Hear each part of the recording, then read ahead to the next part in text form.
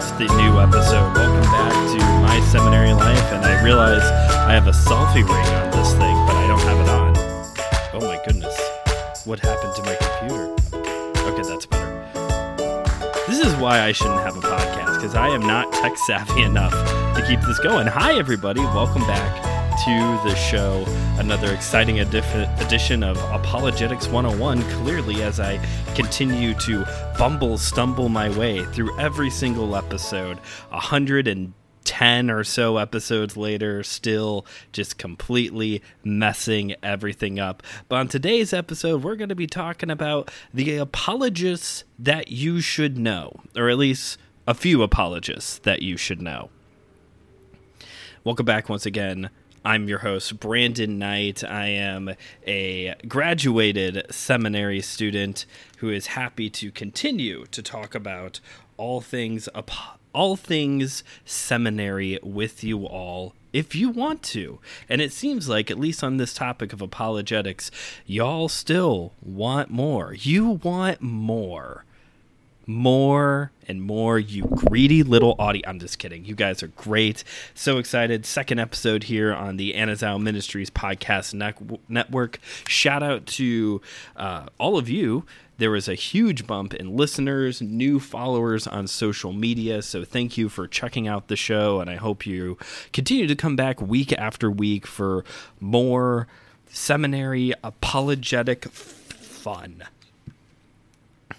Today, we're going to be discussing, again, the apologists that you should know.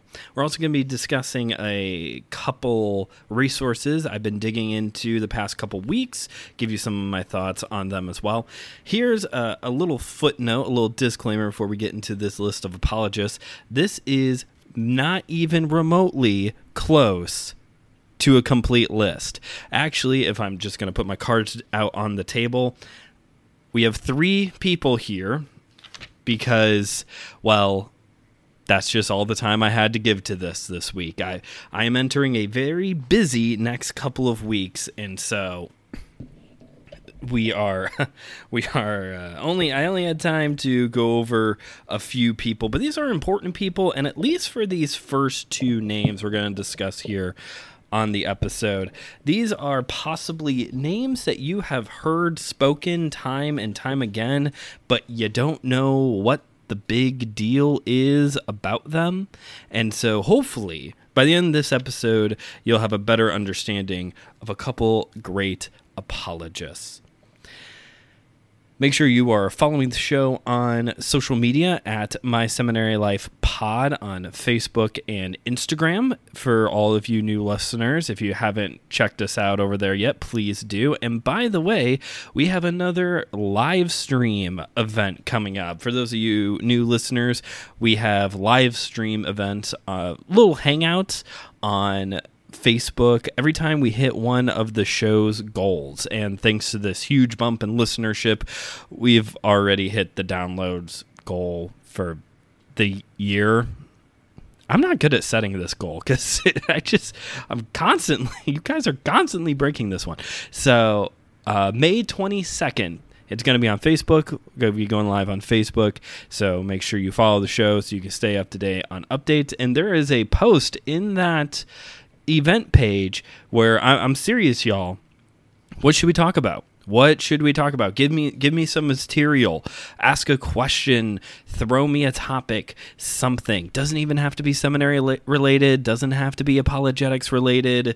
Just throw me a topic, because I am so busy right now that I do not have time to think about it. So just, if you could write the script for me, I would appreciate it. All right, so let's talk about apologists. These are the people who have devoted part, if not all, of their life in ministry to this subject of apologetics, thinking critically, using reason and logic, and writing some great books. This is like quasi like a book recommendation episode of things that you need to go read from these 3 people. Again, this is nowhere near an exhaustive list, and It does look like we are going to do Apologetics 201 in the future, so hopefully when we get around to that, I will have more time, and maybe we could talk about more than just these three fellas, starting with Saint Thomas Aquinas. For those of you are good friends over at the Whole Church podcast, this is actually TJ's favorite theologian and philosopher of all time. Definitely TJ's favorite philosopher and theologian, and for good reason, because Aquinas is considered the theologian, the philosopher of the Middle Ages, of the medieval times. Aquinas is looked at as the guy. He was born in 1224, okay, just to give you a time frame of when all this is taking place, in Italy. He taught in Paris. He was canonized. That means he was given the title of saint in 1326. He wrote extensively, most known for his systematic theology work, Summa Theologica. Okay, so as you are taking notes, underline that to add to your book list later on. His writings are very dense, very logically dense. I've read of Aquinas myself here and there, but I did sit down to read his treatise on law, and yes, it is quite dense. It's a short read, but it's very heavy. A lot. I'm going to say that a lot throughout this episode, is that this person wrote a very dense book, and it's also very heavy. So here are some of the things that Aquinas wrote about, talked about, taught.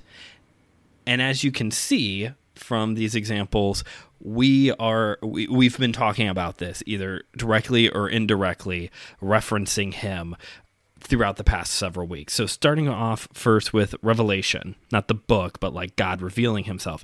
He believes we receive revelation from God. God reveals himself in nature and by scripture for a fuller revelation. Okay, so we get a fuller picture of God in scripture, but we can know of God through nature. On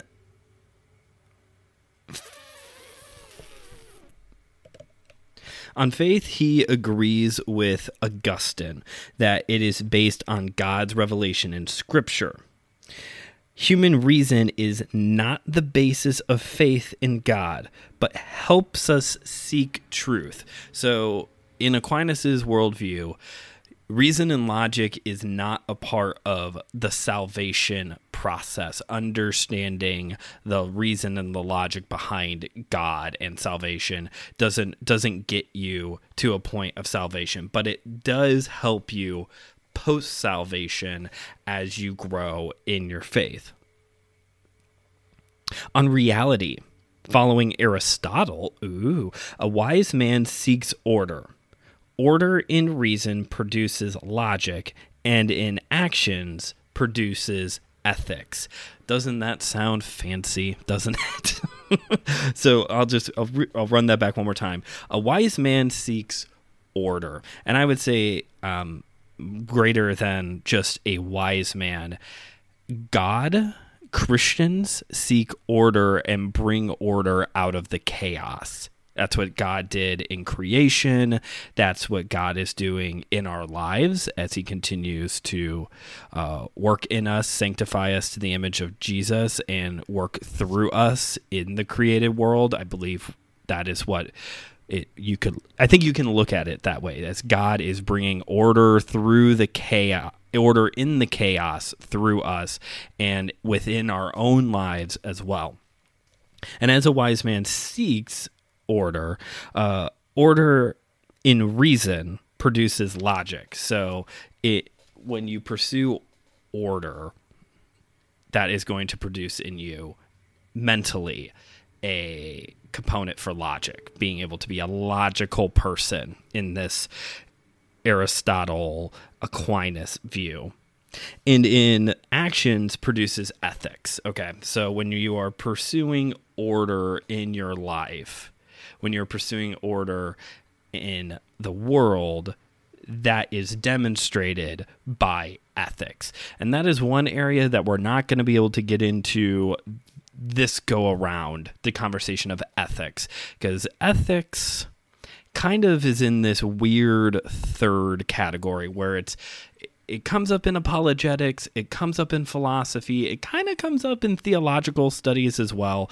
It touches on each one of those. It's one of those, circle diagrams. What do you call those? Venn diagrams. And like in the middle, if you did all of these circles, in the middle would be the conversation on ethics. So hopefully either A, during Apologetics 201, we'll have a week to discuss ethics and ethic viewpoints, or we might just do a whole class on ethics at some point. I did take an ethics class in college, so I know it can happen. I know those do exist, and probably more pastors should take ethics courses. I'm getting off track here. So when you are pursuing a life of reason in actions, that's going to produce an ethical standard of living. In knowledge, similar to his view on Revelation, we gain knowledge through experience and by Scripture. So it's generally through experience, largely through Scripture. His concept of first principles guides growth in knowledge through experience. These first principles is kind of this philosophical framework that Aquinas has for how we engage with ourselves and with others. And when you walk through these first principles, that takes your experiences and turns them into knowledge. That is the best I can do when it comes to explaining first principles, because it's a little complicated. On the topic of God, only he is pure being. Pure and being are capitalized, while everything else has being. Kind of going to that whole idea of Jesus being truly God and truly man. God in of himself is pure being, because his essence is identical to his existence. God is a necessary being, necessary also being capitalized. God has no potentiality, meaning he cannot change, meaning he is eternal, meaning he is unlimited. He argues for the existence of God off of these 5 things: unmoved mover, first cause, necessary being, most perfect being, and designer of nature. And we've talked about each one of those either directly or indirectly. Unmoved mover, first cause, necessary being, most perfect being. We talked to even designer of nature. I think all of these come up back when we talked about the existence of God in the Does God Exist episode a few weeks ago. So a lot of our understanding of how to argue for the existence of God comes from St. Thomas Aquinas's five approaches to teaching about God. I do find his God has no potentiality idea to be I find it interesting, and I think this is where, talking to someone who has more of a process theological worldview, which Josh and I have discussed, and TJ have discussed on the show before, of process theology. I think discussing with them, discussing with someone like Tripp Fuller or others who kind of fall more in this process theology worldview, how this idea of God has no potentiality, how they would understand that, because this definitely has guided Christian thought for decades, century. This idea of God cannot change, and obviously the way that I read Scripture is that this is what the Bible teaches. Others don't read it that way. But this also goes all the way back to Aquinas, who very much is adamant that God cannot change And the fact that God has no potentiality and that he does not change hinges the reality of him being eternal. If God has potentiality, that means he can change. And to Aquinas, that means he is not eternal. So I find all of that very interesting, because how does that, how would a process theologian, there we go, I finally said it right, process theologian, how would they understand that viewpoint? And also, how does that work? Well, with Jesus, you have the truly God and truly man aspect. So like Jesus in his humanity had potentiality. He did grow up. Luke talks about him learning, and other places where Jesus had like limited knowledge in his humanity. So yeah, complicated. It gets complicated. So that's our first guy, St. Thomas Aquinas. We do not have a lot of our philosophical understanding and apologetic arguments without Aquinas. Up next is another name that you've probably heard a lot, and actually you just heard me say a few minutes ago, and that is Augustine. That's Augustine, not Augustine, Augustine. Okay, so Augustine was born in 354 in North Africa. His mother was a Christian and preached to him regularly. He did not become a Christian for a very long time. Contrary to his upbringing, he went into a path of spiritual wandering. He was a part of the Manichaeans, which is an interesting group. It does not exist anymore, but I think you could say, like, in theory, it kind of exists, because it was like a very new agey approach to religion at the time of this. It was a mixing of several different religions into one, several different thoughts. There was a little bit of Christianity in there. They rejected the Old Testament at large, but it was a meshing of several different religions into one, this Manichaeans. In time, he became a Christian while teaching rhetoric in Italy. He was a rhetoric teacher. After that point, he quit teaching.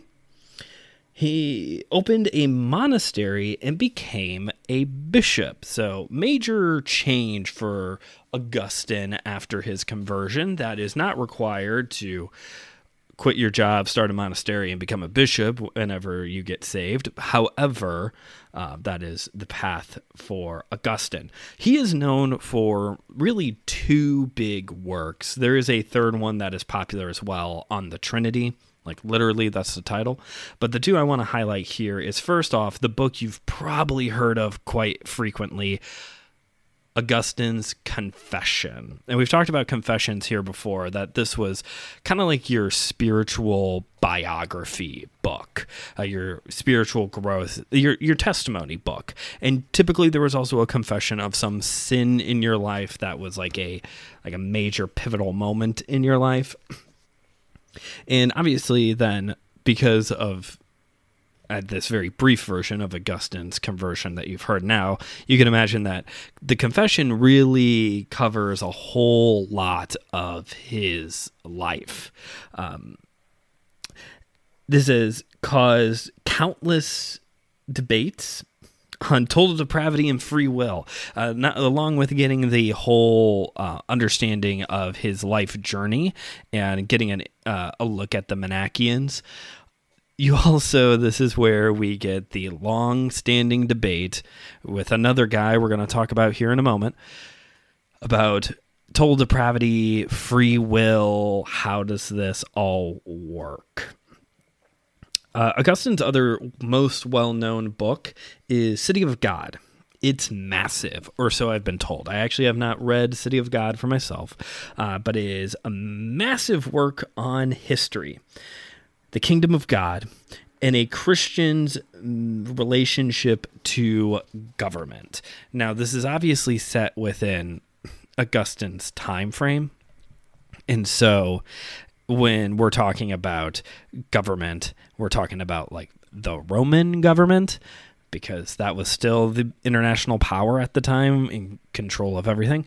But this has continued to influence Christian thought on our relationship to the government. Actually, back during the local church ministry series, lost the name.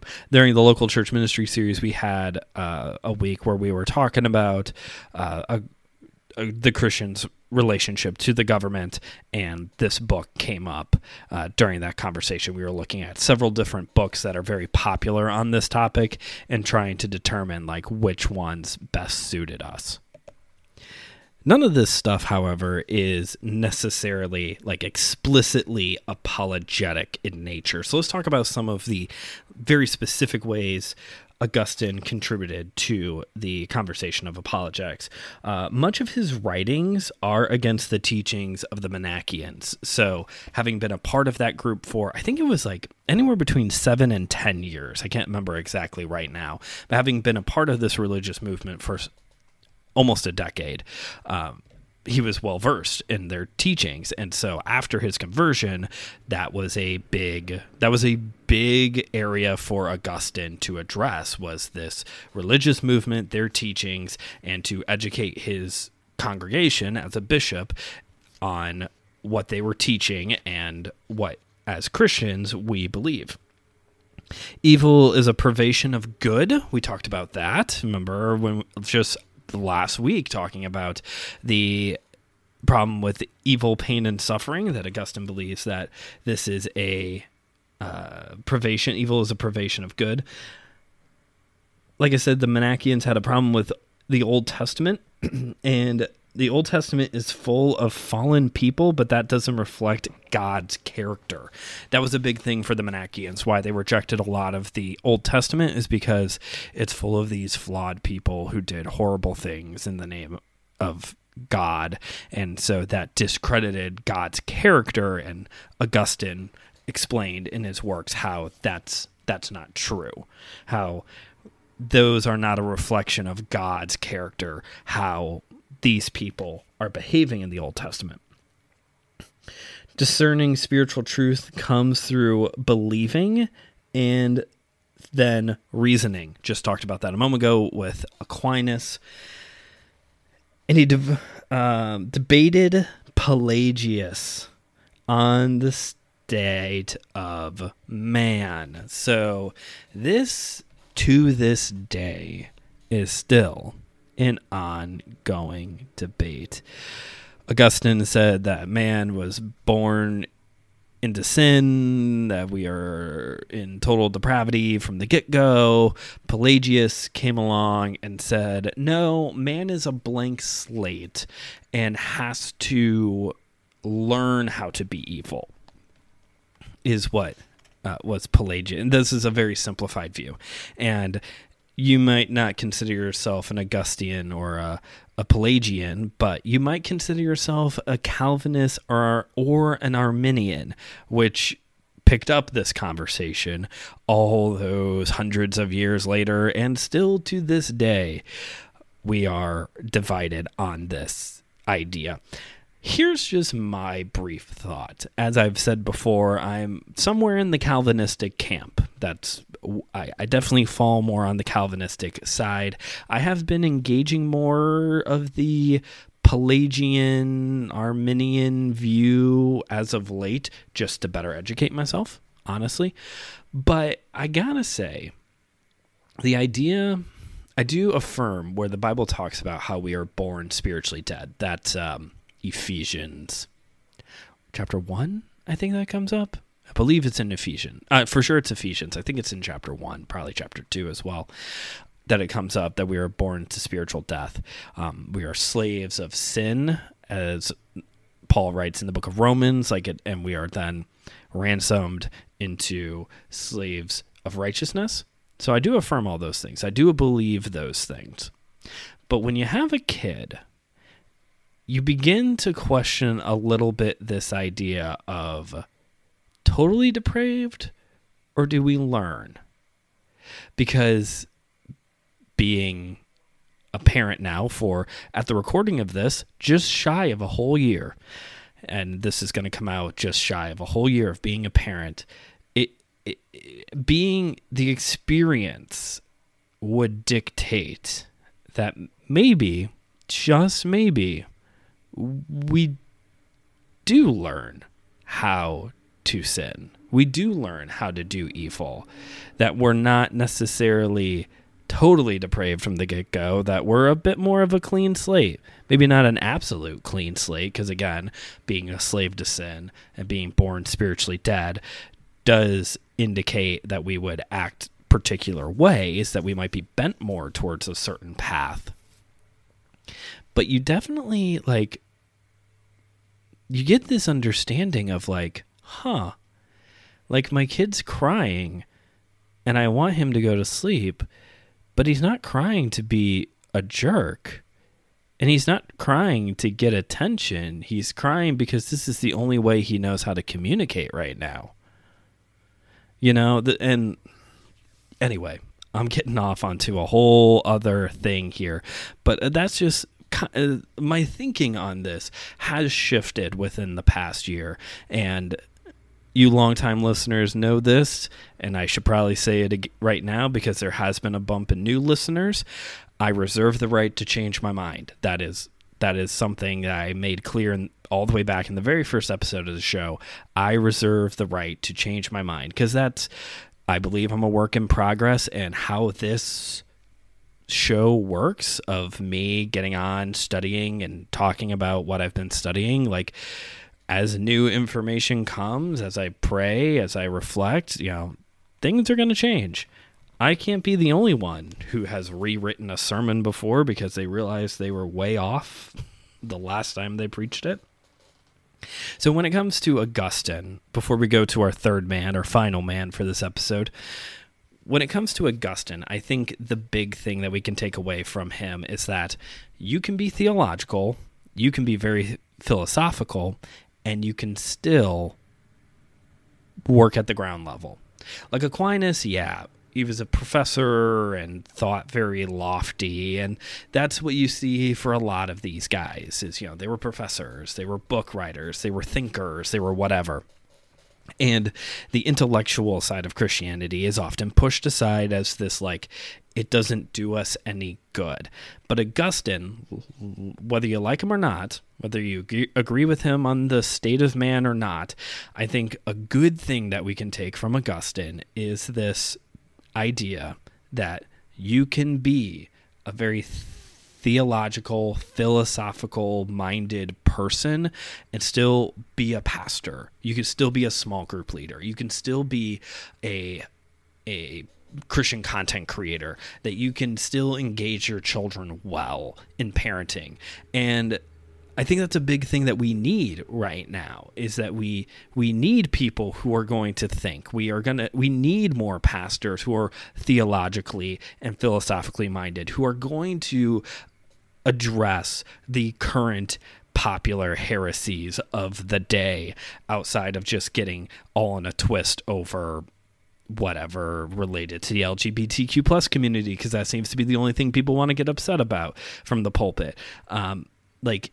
We need to address the heresies, meet them head on, because our flock is hearing these things.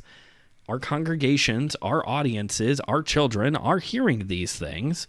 We need to address them thoughtfully, theologically, philosophically, but also to make it practical for our congregations. So that's the big encouragement from Augustine, and that's my big encouragement for you as we continue this series of it's good that we are using reason and logic and talking about philosophy and ethics, but we need to still be able to make it work on the street level.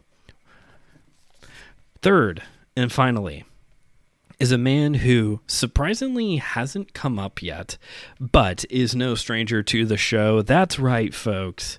C.S. Lewis. Because if it's an episode of my seminary life and I don't quote C.S. Lewis, was it really an episode of my seminary life then? That's the big question, kids. He was born in Northern Ireland in 1898 and is considered the leading apologist of the 19th century. He was agnostic for a period of his life until he was 30 as a professor at Oxford, until his good friend, your friend and mine, J.R.R. Tolkien, understood the scripture, or explained rather the scripture as myth-made reality, which is truly a whole conversation in of itself. I really wish I could find a podcast or maybe a blog that would be devoted to thinking with the Inklings, just like talking or reading about the Inklings, not just Lewis and Tolkien, but like all of them, because there was a lot of those guys in the group. They're just not as well known as Lewis and Tolkien. Lewis described himself as the most reluctant convert who was bowing to the inevitable. All the logic of God's existence began to make sense. Wait a second. I thought Aquinas and Augustine said that reason and logic are helpful to understand the faith, but not necessarily helpful to get to a point of believing in God. But C.S. Lewis said that for himself, and actually his most well-known book on apologetics that we're going to talk about here in a moment, would argue that reason and logic is helpful in getting to the point of salvation. Does that mean we can have three men from three different time periods in two different parts of the church? Because Aquinas and Augustine would have been Catholic and C.S. Lewis became Anglican. That we can all kind of like disagree, but also maybe still get along and quote one another? Interesting. Obviously, Lewis is known for a lot of books. I mean, the guy wrote a lot after his conversion, and choosing out C.S. Lewis's greatest hits is kind of like me trying to figure out my favorite My Chemical Romance album. Like Danger Days, The True Lives of the Fabulous Killjoys, that was my entrance drug that got me hooked on My Chemical Romance. But Three Cheers for Sweet Revenge is the album that has my favorite MCR song of all time on it. But seriously, it's sacrilege not to pick Welcome to the Black Parade, even though maybe I like some of the songs on there, but they're not all bangers. It's similarly with C.S. Lewis, it's just hard to come up with a greatest hits list. Someone's favorite is going to get left off the list. If you got me, Joshua Knoll, Joe Day, and Matthew Winter all in the same room, and we were told, okay, pick out your 5 picks, and you can the Chronicles of Narnia do not count as one. You have to pick one book at a time.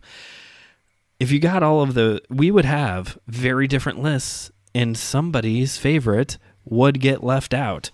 So, whose favorites are going to get left out on this list? Let's find out. So, obviously, Lewis wrote quite a bit by way of fiction. There is, of course, the Chronicles of Narnia, particularly the first book, The Lion, the Witch, and the Wardrobe. That is the, Christ dying for our sins. It is the Passion of Aslan in The Lion, the Witch, and the Wardrobe. The rest of them teach Christian themes, not necessarily apologetically, although this book series has influenced children and adults on the teachings of Christianity for decades now. Disney made movies of them. Netflix is currently developing new movies of them. This is a game changer in the world of Christianity. But ironically, the book that they bring up as his most groundbreaking work of fiction, the Screwtape Letters, that was the other big one that they wanted to address from the fiction side of things, is the Screwtape Letters, which for those of you who are unfamiliar with them, it's one book. They're letters. It's good.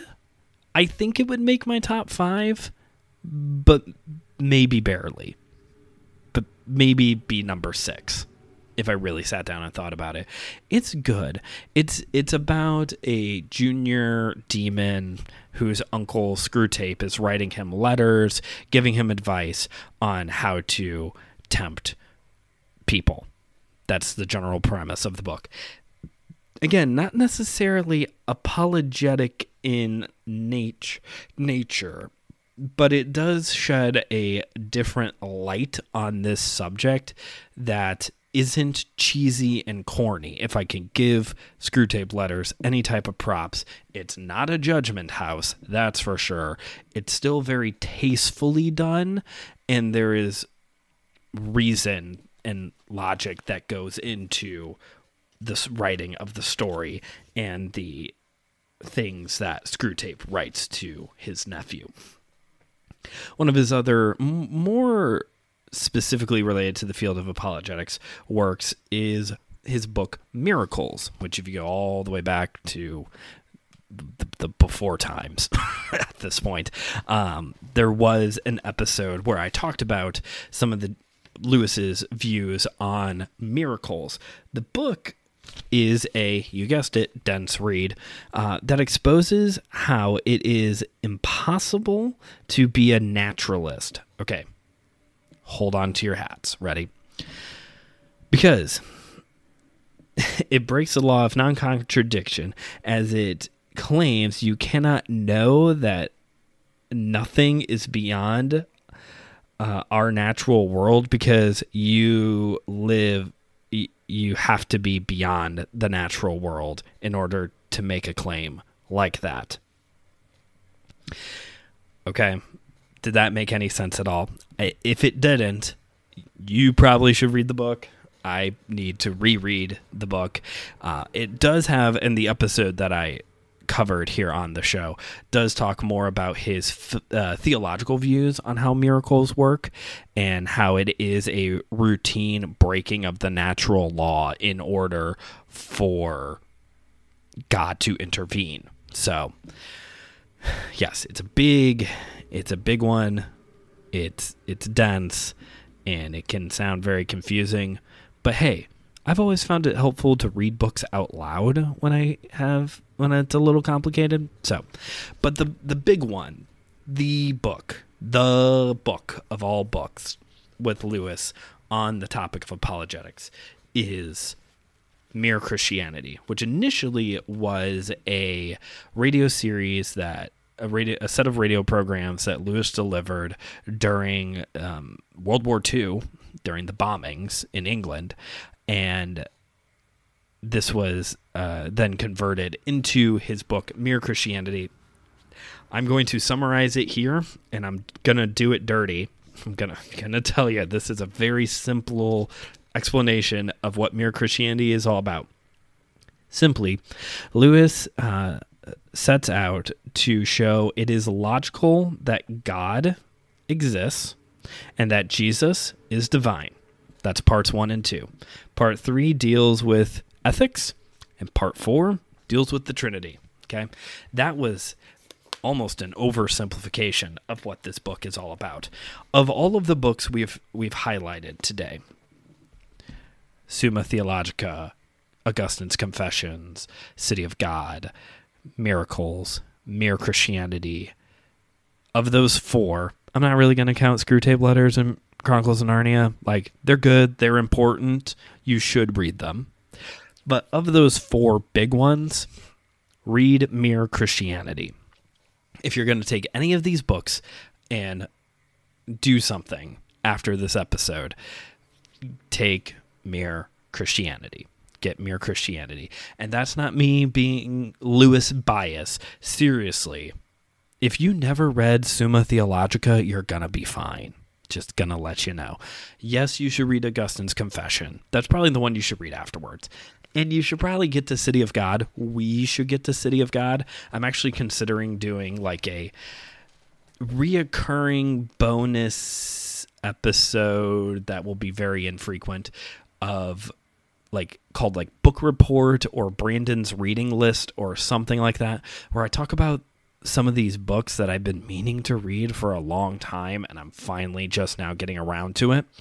That might be a fun one too, because every pastor has that stack of books somewhere in their office or on their bookshelf that they just haven't gotten to yet. So I imagine that this would be an easy one to get people to guest on to talk about books, because books are great. And like I said at the top, this is by no means even remotely near an exhaustive list of influential apologists or even just influential philosophers. We haven't talked about Immanuel Kant, Soren Kierkegaard, Blaise Pascal, Francis Schaeffer, Timothy Keller, even Lee Strobel. All of these men have contributed in a variety of different ways to theological philosophy, ethics, and apologetics in different ways. So hopefully during Apologetics 201, we'll cover some more of these men. And I've been trying to highlight over on social media different articles and podcasts related to other apologists, so that way we can be a little bit more familiar with people, maybe get some of the deep cuts, as important as Aquinas, Augustine, and Lewis are. They are the more common fellas in this conversation. Speaking of which, let's go ahead and highlight a few additional resources that I've been checking out these past couple of weeks.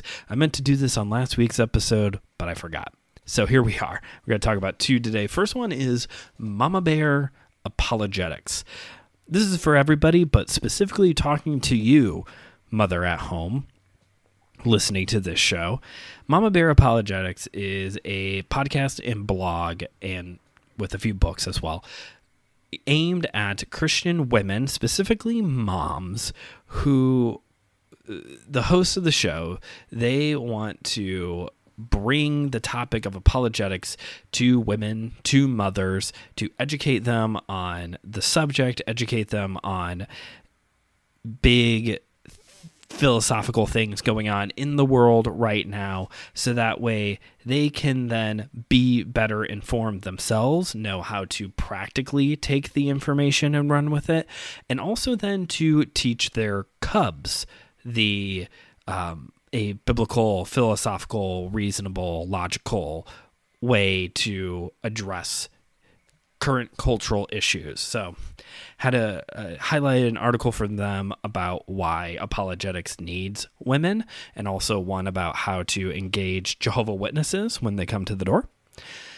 So shout out to them. Go check their stuff out. And then this week, been highlighting resources, articles from Answers in Genesis, which is a little bit more focused on creationism versus evolution, which is another subject we're going to have to cover in Apologetics 201, talking about creation theories. A little bit broader of just here are the different views that come up. Anyway, so Answer in Genesis is more focused on the creationism, intelligent design versus evolution viewpoint. Did have a pretty good article highlighted this week on the existence of God, which we have very recently talked about. So a few other additional thoughts came from that. Linguistic arguments, the development of language as an argument for the existence of God, is an interesting argument that we have not talked about. So go check that article out. And then totally a for fun one. I just needed something fun to read. I was really tired this week, so I just needed a fun one to read. And there's current scientific research going on that is discovering that it is quite possible that Tyrannosaurus Rex had lips that covered their teeth. Normally they're depicted with their teeth showing. And new research is starting to show that there's a possibility that they had lips that covered their teeth. I'm like trying to do this into the microphone, which makes for bad audio, and it's not like you can see me do this right now, but it's like gonna anyway. So check that article out if you're a science nerd. Check that one out too. And check out Answers in Genesis. They got a lot of resources on there, articles, videos, homeschool curriculum, like a whole bunch of stuff on there to educate yourself on the topic of creationism versus evolution. So that is it for today's episode. If we can take anything home with us besides a reading list is, again, going back to Augustine. And even I find a lot of similarities between Augustine and C.S. Lewis, maybe not necessarily in their teachings, but in like their life and their life after Christianity, or life after conversion, I could say, not life after Christianity, life after conversion of... We need to be thinking theologically. We need to be thinking reasonably and logically and philosophically. We need to be engaging science and ethics, but we need to do it practically minded. We need to do it in a way that is going to continue to educate the flock on heresies and teach them what Scripture actually has to say, and also to be able to take these things in a practical way that are going to continue to reinforce in our congregation, in our audience, in our children's minds that what the teaching of Scripture has to say, I guess, is what I'm trying to get to this. We need to make this all very practical still. And that is a continual check and balance that I need to have here on the show, because my seminary life is geared towards making Christians more intellectually minded, but we can't do this at the sacrifice of not still being practical. Head knowledge is good. I think head knowledge does lead to worship, particularly done well. It can lead to worship, but I think we need to also still take our knowledge and make it practical, because that's what wisdom is, at least from the Jewish mindset in the book of Proverbs and the rest of the wisdom literature, is that knowledge applied is wisdom. So don't just soak this all up and do nothing with it. Read these books, transform your thinking, and think how you can engage the teachings of the day thoughtfully and encourage your audience, encourage your congregation, whoever it may be, your family, to think critically and to worship God through it. Thank you for listening to today's episode. As always, you can go into the description of this episode to find links to the My Seminary Life website, shop. If you ever want to drop me a line, you can send it at email seminarylife@gmail.com. Once again, that's email seminarylife@gmail.com. If you have any thoughts for that upcoming live stream, I'd appreciate it. And we're a week away from graduation, so be on the lookout for pictures. And we are 2 weeks out from the Every Tribe, Denomination, and Tongue Convention in Chapel Hill, North Carolina. There will be a link in the description to the Eventbrite, and again, you can use promo code POD to get a special pay what you can for the virtual ticket option. So check that out, hang out with us, and if you can be there in person, use promo code MSLROCKS, all caps, to get a discount if you can attend in person. That's it? Yeah, that's it. So next week on the show, I dropped a little bit of a hint because we had this article recently on how to talk to Jehovah's Witnesses. Next week, we're making a big pivot. We've been a little bit more philosophical these past few weeks. This is a pivot because the next 2 weeks, we're going to be talking more about world religions. We're stepping out of the box of Christianity, and we're going to go learn about other religions at a very high level. So we'll see how many we can get through see how many I can study about. And we'll be talking about world religions next week here on the show. But until next time, this is Brandon signing off, reminding you, as always, that theology is for everyone. So keep on studying.